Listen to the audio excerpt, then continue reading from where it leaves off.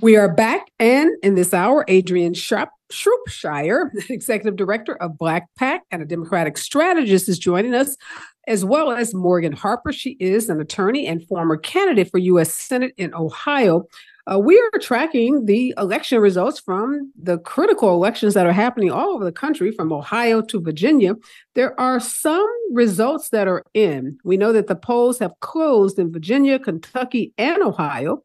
Voting continues in some other states.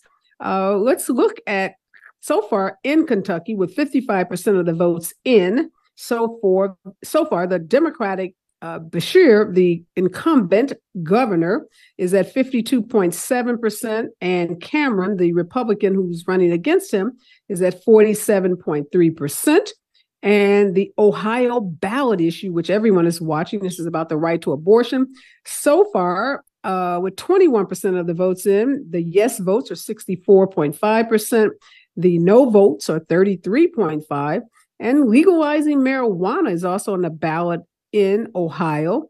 And the yes votes, with 21% in, so far seems to be winning at 56.9%. And in another critical race we've been watching is this Mississippi governor's race, where a Democrat hopefully has an opportunity to maybe unseat the Republican. None of those votes have been reported as of yet. We're also watching what's happening in the Virginia state legislature and some other critical races around the country, including those in New York. So let me have you jump in, Morgan. You have been on the show before. We've talked about this Ohio ballot initiative around abortion. So far, it seems to be winning. I guess the yes votes means that abortion rights will be enshrined in the Constitution. Is that correct? Yeah, that's what a yes vote, if the yes vote prevails, that's what that would mean. I will caution, it's still very early. So what happens in Ohio, we have about 3 weeks of early vote. And when polls close on election day at 7:30, that's what kind of gets tallied first, is that some of that clump early vote data. And early vote data does tend to lean a little bit more Democratic. And so we're going to have to just continue to monitor throughout the night how turnout looks on day of election day, and in some of these counties that are outside the major cities in Ohio. So I had seen some reporting last couple of weeks or so to suggest that the yes and no votes were kind of neck and neck, and that the no votes perhaps was gaining momentum. But I spoke to someone someone from Ohio, and they thought that was some propaganda by the no vote contingency. So what are you hearing about what's likely to be the outcome? We recognize it's early, and that these early votes aren't necessarily indicative of where the ballot will end up tomorrow. We're feeling good. There was a poll that came out last week, and this did start to make people a little nervous, that showed once people were looking at ballot language, like what is actually appearing when you go to vote, which of course the Republicans adjusted from the actual amendment language. Once you had people look at that, you saw a big swing in the way that men were voting. That language uses the term unborn child, and for whatever reason that triggered men to then move towards the no vote.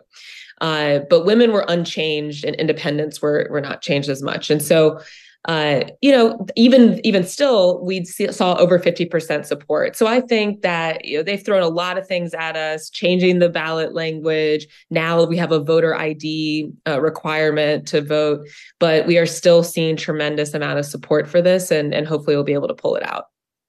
And Adrianne, what about this Kentucky governor's race? Right now, again, I'm getting these numbers from the New York Times. They say 57% of the votes are in, and the incumbent Democratic governor, Bashir, seems to be ahead, but not by a landslide. What are you hearing or thinking is going to happen with this Kentucky governor's race? Yeah, I think that Governor Bashir is going to pull this off. I think that the Black Republican that he is running against, who played a role, or rather could have played a role in bringing justice for Breonna, and did not. is the person he is running against. And he seems to be running behind his other statewide Republicans who are on the ballot tonight. So Cameron is running behind them. So I think that there's probably some ticket switching to happen. People are voting for Bashir and then voting for other Republicans. And so I think Bashir will pull this off. But I think that it's important to note, what it means and what's at stake when you have governors or gubernatorial candidates with such contrasting views on what is good for the people in their state. And this is one of those cases where, I think that Kentuckians are saying, whatever Mr. Cameron is bringing, we don't want it. And we would prefer to stick with the governor that we have, who frankly has done a lot to push back on some of the MAGA agenda that we've seen moving forward in other states.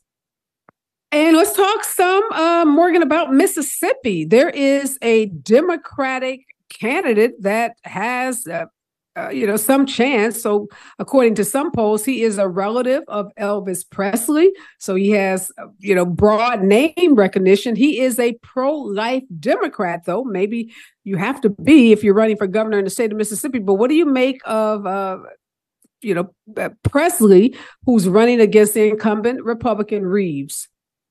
Well, certainly any name ID advantage that you can get should be welcomed as a political candidate. So I'm sure that last name isn't hurting him any. And, look, I think we're in an interesting political time. There's a lot of shifting allegiances. We have a lot of people who identify as being independent right now. I know we see that in Ohio. That's what, another factor in this abortion race for us is going to be that there's marijuana also on the ballot that brings out a lot of independence. And so I think we're testing just, the limits of how far, like Adrianne was saying, people are willing to go in this MAGA extremist agenda. And then once you have a Democrat that's fitting into a slightly different demographic, or, whether that's ideological or in their identity, how much traction they can get and drive turnout. Interesting times, a lot of unexpected outcomes, I think, await us. This Virginia. Go ahead, jump in. I think, one of the things in Mississippi that I've been watching is just what is happening with turnout today. And it looks like turnout is high. And particularly in Hinds County, which is where Jackson is, they began to run out of ballots earlier today. They had to, appeal to keep the polls open for an hour longer, which they did. So folks had an extra, I think the polls I guess they're open for another 40 minutes or so, I guess. But the turnout is high. And that, I think bodes well, particularly in some of the counties that would likely go for Presley. So I think that bodes well, but it also says something to us about the fact that Mississippians and Black Mississippians believe that they can win this. And so whether or not, we see this race go to a runoff, which it could, or even if they are able to just close the margin between a Republican victory in the state, that actually says something about what is possible and the importance of investment from Democrats into Southern states, because those are winnable states. And they are the places where Democrats ultimately have to recognize at some point that they have to play in those states in order to be able to pick up seats. And Adrianne, weren't there some recent legislative changes in the state of Mississippi that made voting possible for some residents who otherwise would not have been allowed to vote based on some old civil rights laws? I'm vaguely remembering there being some changes to the state law. Did that happen? Am I getting my states mixed up? No, I think that you're right. I mean, the challenge that, like with many states, that, states that have tried to do rights restoration, those rulings get appealed, right? And the status for those voters ends up in limbo for the elections that are before them. And so I think that that is the case, right? And so I think part of in Florida where and in Virginia, as a matter of fact, and I don't even want to get to Virginia, where you had, formerly incarcerated folks who believed that their rights had been restored. In Virginia, you just had Youngkin essentially say, no, is at my discretion and no. And then we also saw what happened with Amendment 4 in Florida. So I think Mississippi falls in the same category with, the folks believing that, there would be the opportunity that then gets caught up in the courts. Yeah, let's talk about Virginia. We know the governor of Virginia, Glenn Youngkin, sees this as his opportunity to perhaps jump into the presidential race. So if he is successful in wrestling control of the state legislature there, there's word, Morgan, that he will show up as a candidate. I'm not sure why, since none of these GOP candidates seem to be able to get any traction, but he sees this as, I guess, something he can tout as showing to the nation that he can win and he can beat, the biggest candidate that you have to beat on the Republican side is, Donald Trump. What do you make of what happens in Virginia tonight could or may not be a platform for Youngkin to run for president? Yeah, it's really interesting to see what he's doing. I mean, he has a lot of financial resources, so that always helps too, to be able to test out different political strategies statewide. Mm-hmm. But I think you're right that nobody is beating Trump. No one has proven themselves to be a formidable candidate against Trump in that primary. But we know that the Republican establishment and the party leaders are ready to turn the page. And so I do think it makes sense for Youngkin to, kind of continue to position himself, because we don't know exactly what's going to happen with Trump. Will he self-destruct? Is he going to make it through another one of these cases? Who could say? And if there is an opening, having somebody like him move in and be able to look to Virginia and show that he was able to have some kind of success in pulling back from that MAGA extremism a little bit in terms of, for example, his position on abortion, moving and advocating for something like a 15-week ban rather than the 6-week one that's in the balance for us here in Ohio, for example. So it's interesting. I mean, I certainly don't agree with Youngkin on really anywhere where he's headed, but on the Republican side, kind of understand the strategy of trying to hedge his bets and see if he can, kind of slink in there if something does happen with Trump and open up that field a little bit more. So, Adrian, in Virginia, the 40 seats, the 40-seat Senate, he's trying to, wrestle control from Democrats, giving the GOP control of the state government for the first time, if it happens, since 2013. What are the on-the-ground polls telling you about how successful he might be? Well, I mean, they're the entire, both chambers are up, right? So Democrats hold a slim majority in the Senate right now. Republicans took control of the House of Delegates, when Youngkin came in. And so it's been, the only thing standing between kind of this full-on right-wing MAGA agenda has been that slim Democratic majority in the state Senate. So it really is, I think people are feeling good about the turnout. We saw some pretty long lines. So turnout, it seems to be high. We saw very long lines around college campuses today. And part of the reason why we saw long lines is because under the Northam, the last Democratic governor administration, they passed a series of new voting rules, and one of them was same-day voter registration, which took effect in October of 2022. The long lines we're seeing around college campuses is because those students are turning out and they're registering to vote today. They're registering at the precinct, and so that's good news, right? To see turnout looking like it's high. I think folks that I've talked to today on the ground feel pretty good, but it is, I think. To Morgan's point, Youngkin has been raising money hand over fist, and it is, Democrats have certainly outspent them, but it has been, he needs for this to happen. So even if, let's say, Donald Trump, implodes or gets convicted, even though he will run from prison, to be clear.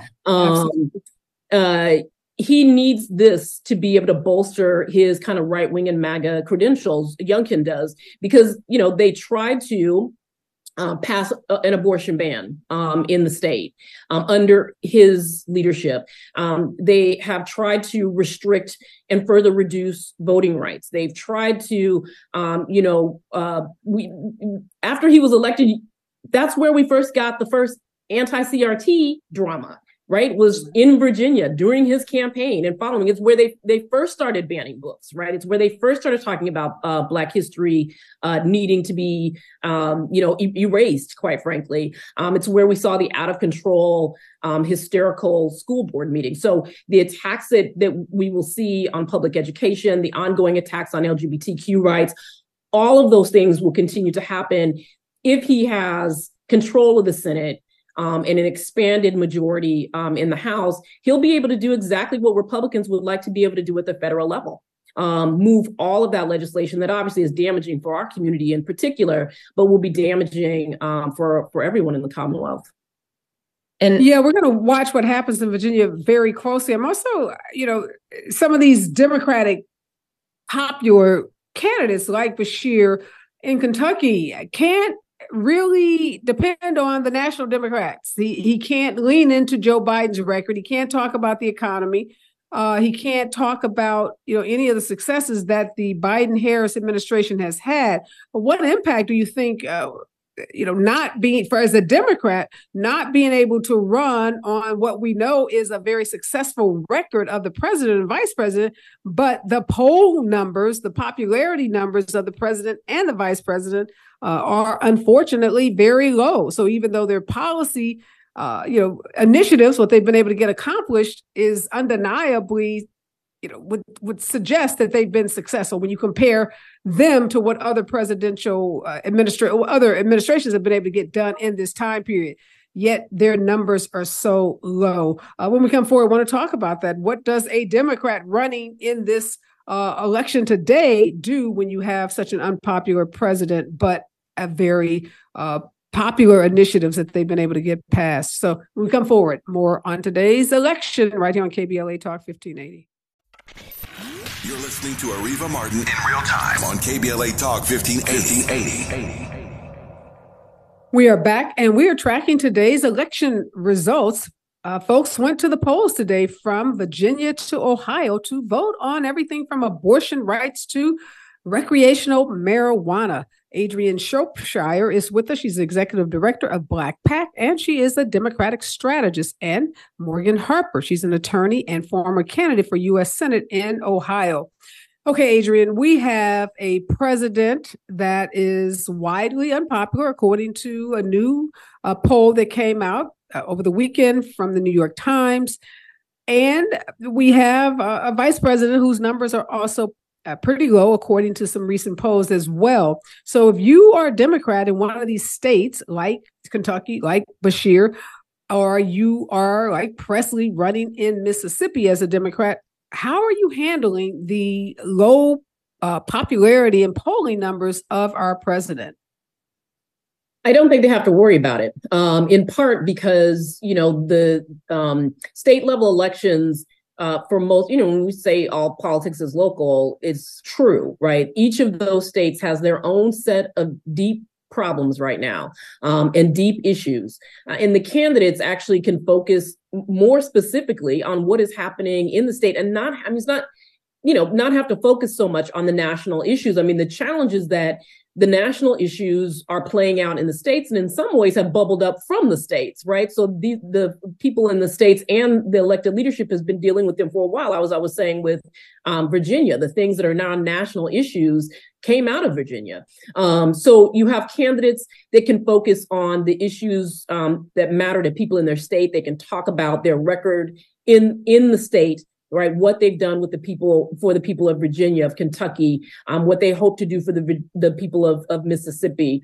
So I think that this is actually an important moment to do the kind of re-engagement with the Democratic base, but also experiment with ways to expand that base by talking about issues that are going to be important next year as well, but being able to do it from a state context, right? Being able to say, there are lots of things happening in the world, And in our state right now, here's what we need to be focused on. And I think that's why we're seeing the differences. We're seeing what we're seeing in Kentucky right now, in terms of what appears to be the choice for governor, is because Andy Beshear has a record to run on, and he can talk to the people of Kentucky about what Kentucky needs, and sort of push aside some of the national noise that can show up in states and be distorted, right? And play into mis and disinformation in those states as well. And so when you can push that stuff out, it's good for the candidates, obviously. Well, we know, Morgan, the issue of abortion rights has been one of the issues that has galvanized voters across the country, particularly younger voters, particularly women. So what are you thinking, assuming that the yes vote wins in Ohio tonight, what might that victory do as we head into 2024, into some of these congressional races and these Senate races and that big presidential election? Donald Trump hasn't been as hard, nosed. He hasn't been consistent, but he seemingly has taken a more measured approach to this abortion issue, even to the chagrin of some of the pro-lifers that typically support him. So assuming he's going to take a position pretty similar to Yorkin or some of these other Republicans, how might the abortion vote drive voters out? And will it help a candidate like Donald Trump, who as a Republican isn't in favor of a complete ban? Yeah, it'll be interesting to see. And I am continue to check updates. It does look like Dave Wasserman's calling it for yes on issue 1 here. Yes, so, great. Okay, very good. Fantastic. Yeah, very good news. Yeah. Congratulations to you and all of those grassroots advocates and activists and women across the state of Ohio who got out early on, saw that, this trickery by the Republicans having that election in August when people were on vacation, and staying committed to this cause. You guys should have a lot. You guys do have a lot to celebrate and should feel really good about this victory. Yeah, absolutely. So many people involved in this effort, from ACLU to reproductive rights organizations, all of that. So yeah, after we finish up here, I'm going to the victory party. But all right. But no, I mean, it will be interesting. And there were folks who wanted to do this in 2024 to help ensure that there would be that boost in turnout. There was a decision made to do it in the off-cycle year. Proves to be a good decision, in terms of the goal of getting abortion access to enshrined in our Constitution. But then what the electoral impacts will be for 2024, I think still remains to be seen. We're going to have a Senate race here. Sherrod Brown is up for re-election also in 2024. And especially for someone like him, who is a long-term politician, who is pretty closely tied to Joe Biden, Democratic Party, I think it's going to be tricky to just know what the factor will be. So certainly a good thing to have more engagement among women, younger voters on this issue. How long of an effect we'll see there, I don't quite know. And we do have a struggle in Ohio with the Democratic brand being weak. And so when we have this enthusiasm and try to transfer it to a specific candidate that has Democrat by their name, rather than just a ballot issue, are we going to see that same positive impact? And I just don't think we know. And, I agree with a lot of what Adrianne was saying, but I do think it's tricky when Republicans are trying to come at you and pin everything associated with Joe Biden on you. And we take something like the economy, like prices, and people do not feel like the economic agenda, though, I agree that there's been a lot of good that's come out of the administration, that it has led to more money in this moment in your pocket. And they tend to blame the president for that and everything that surrounds him. Having the lack of the ability to bring in the forces of a very strong, more popular president to help buttress whatever you're doing on the ground can certainly be helpful. And yeah, candidates are probably not going to be able to do that in 2024. So it's an uncertain terrain, and it'll be interesting to see how it plays out here in Ohio, across the country. But I do think that we are going to have to battle some of the weaknesses at the national level of the party, and really dig in to try to turn out more voters in these critical categories: Black voters, women, young people, to have a shot. It's so interesting, Adrianne, what Morgan said, and we hear it said a lot. So she's not saying anything that we don't hear daily, which is about people don't feel this economy. You look at the number of jobs that Joe Biden has created. I run a pretty large company. I can't hire enough people. They're not even enough people who like show up that want to work for certain jobs. And I hear that from so many employers, so many entrepreneurs saying they have so many jobs. Like the city of Los Angeles, where I am, has thousands and thousands of job openings, which are signs of a robust economy. And then you look at what happened with the UAW and those auto workers, a 25% increase, that's the most significant increase ever. And other, the Writers Guild, the deal that they got. So there's so many positive things in the economy.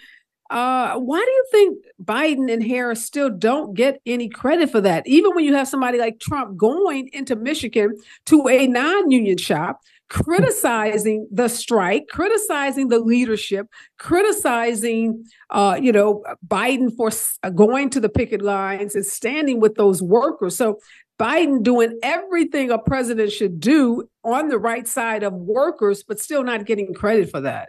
Yeah.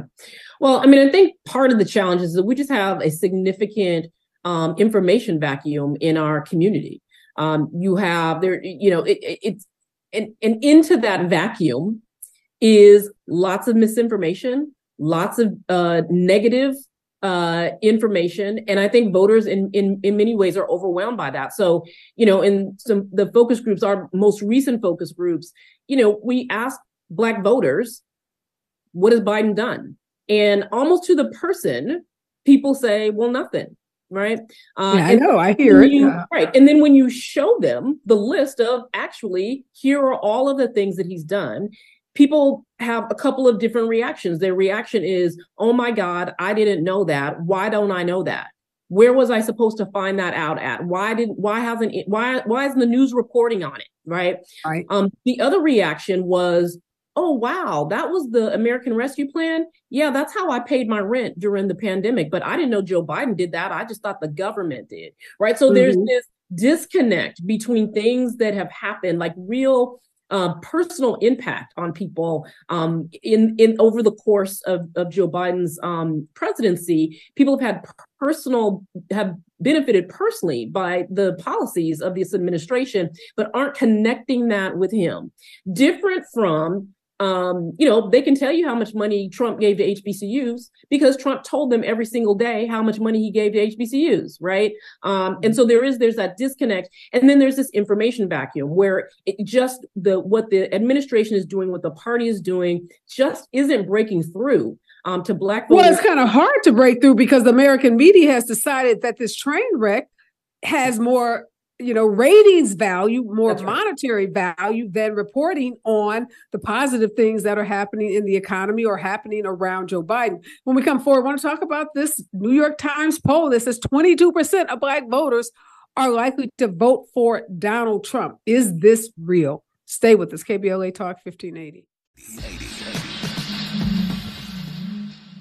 Okay, Adrianne, what are we to make of that New York Times poll that suggests that 22% of African Americans are likely to vote for Donald Trump in the 2024 election? And then earlier on the show, Dr. Nee said that he had seen a poll that says one half of all Black male voters were voting, or it indicated that they would vote for Donald Trump in the 2024 election. Is there something happening with Black voters whereby they are throwing their support, unprecedented support behind Donald Trump?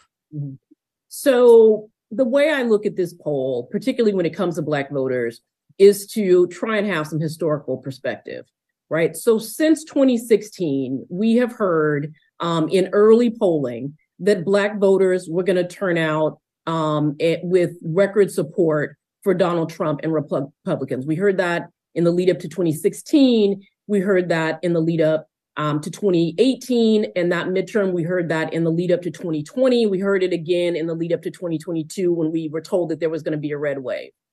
None of that has ever come to pass. So there's literally no factual basis to say that we're going to see that kind of shift from Black voters, Black women or Black men, to support Donald Trump and the Republican Party. I think what's happening is that the sample sizes for these polls are they're small. And not only are they small, but in the mix of that sample size, you have outliers. And so we're taking the opinions of outliers and extrapolating that out to the rest of the Black electorate. And I just think it's wrong. I think it's wrong. It's off. We have not seen it.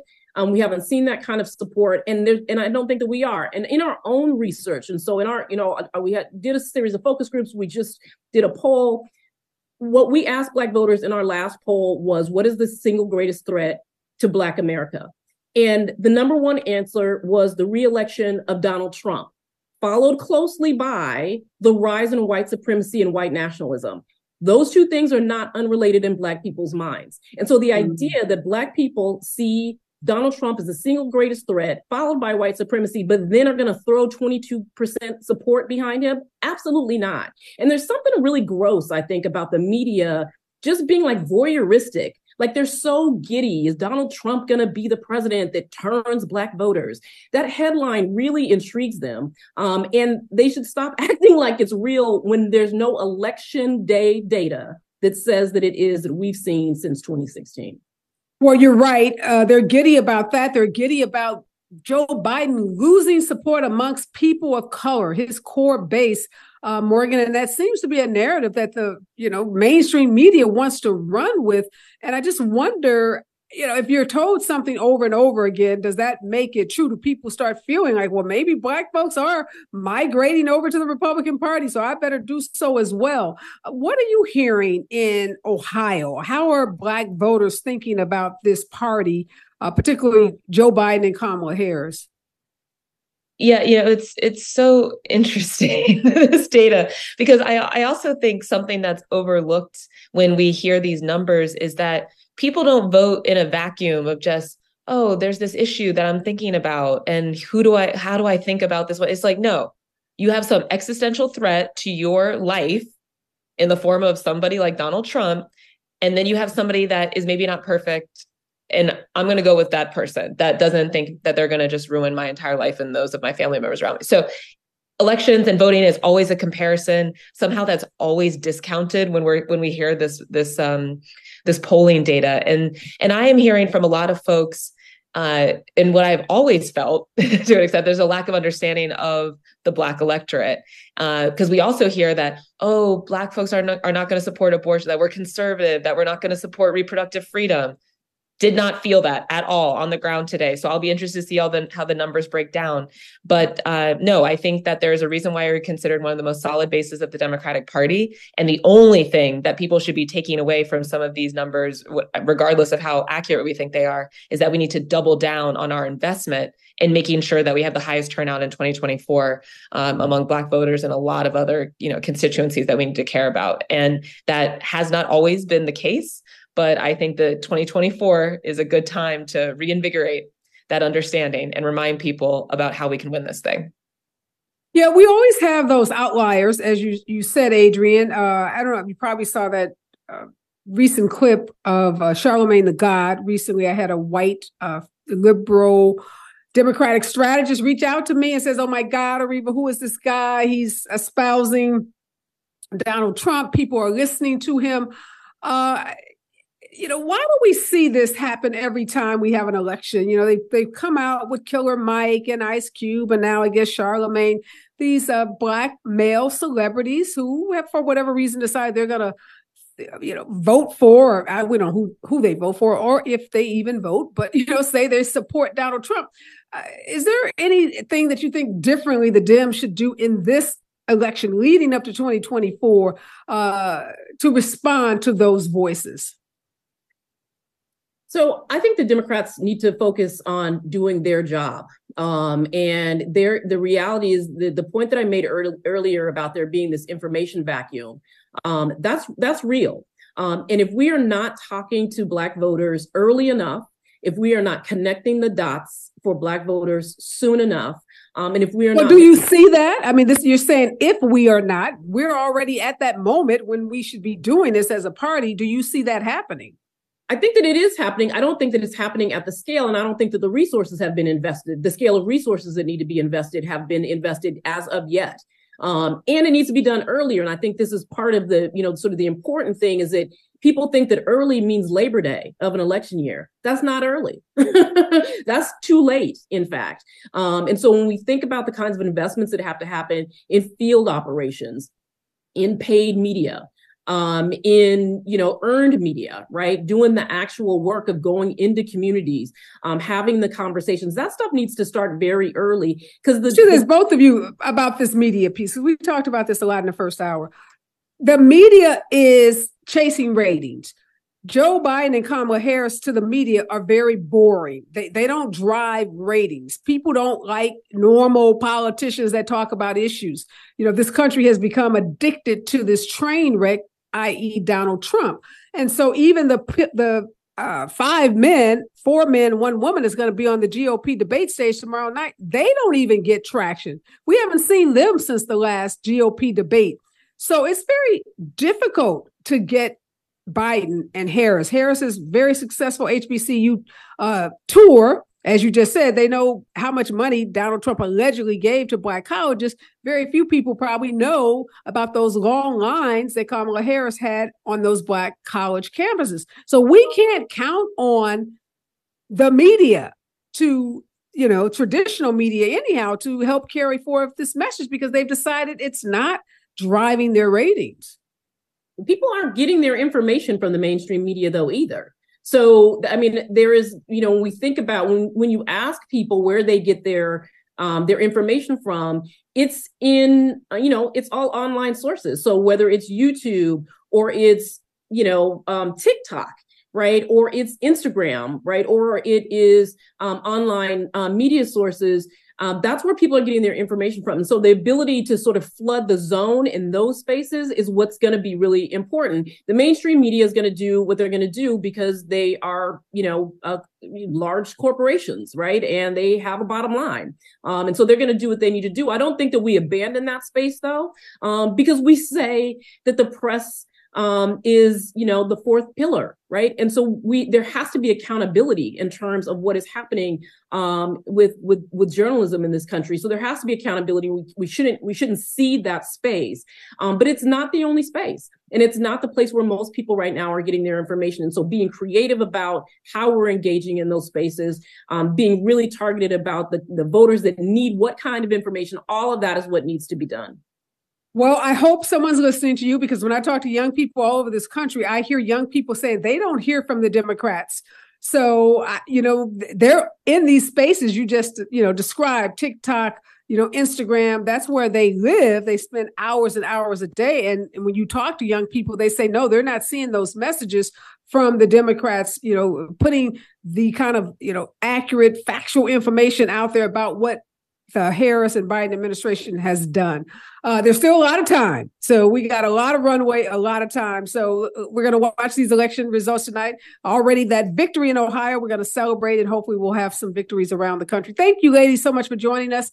Next voice that you hear will be Robin Ayers and the Raw Report right here on KBLA Talk 1580.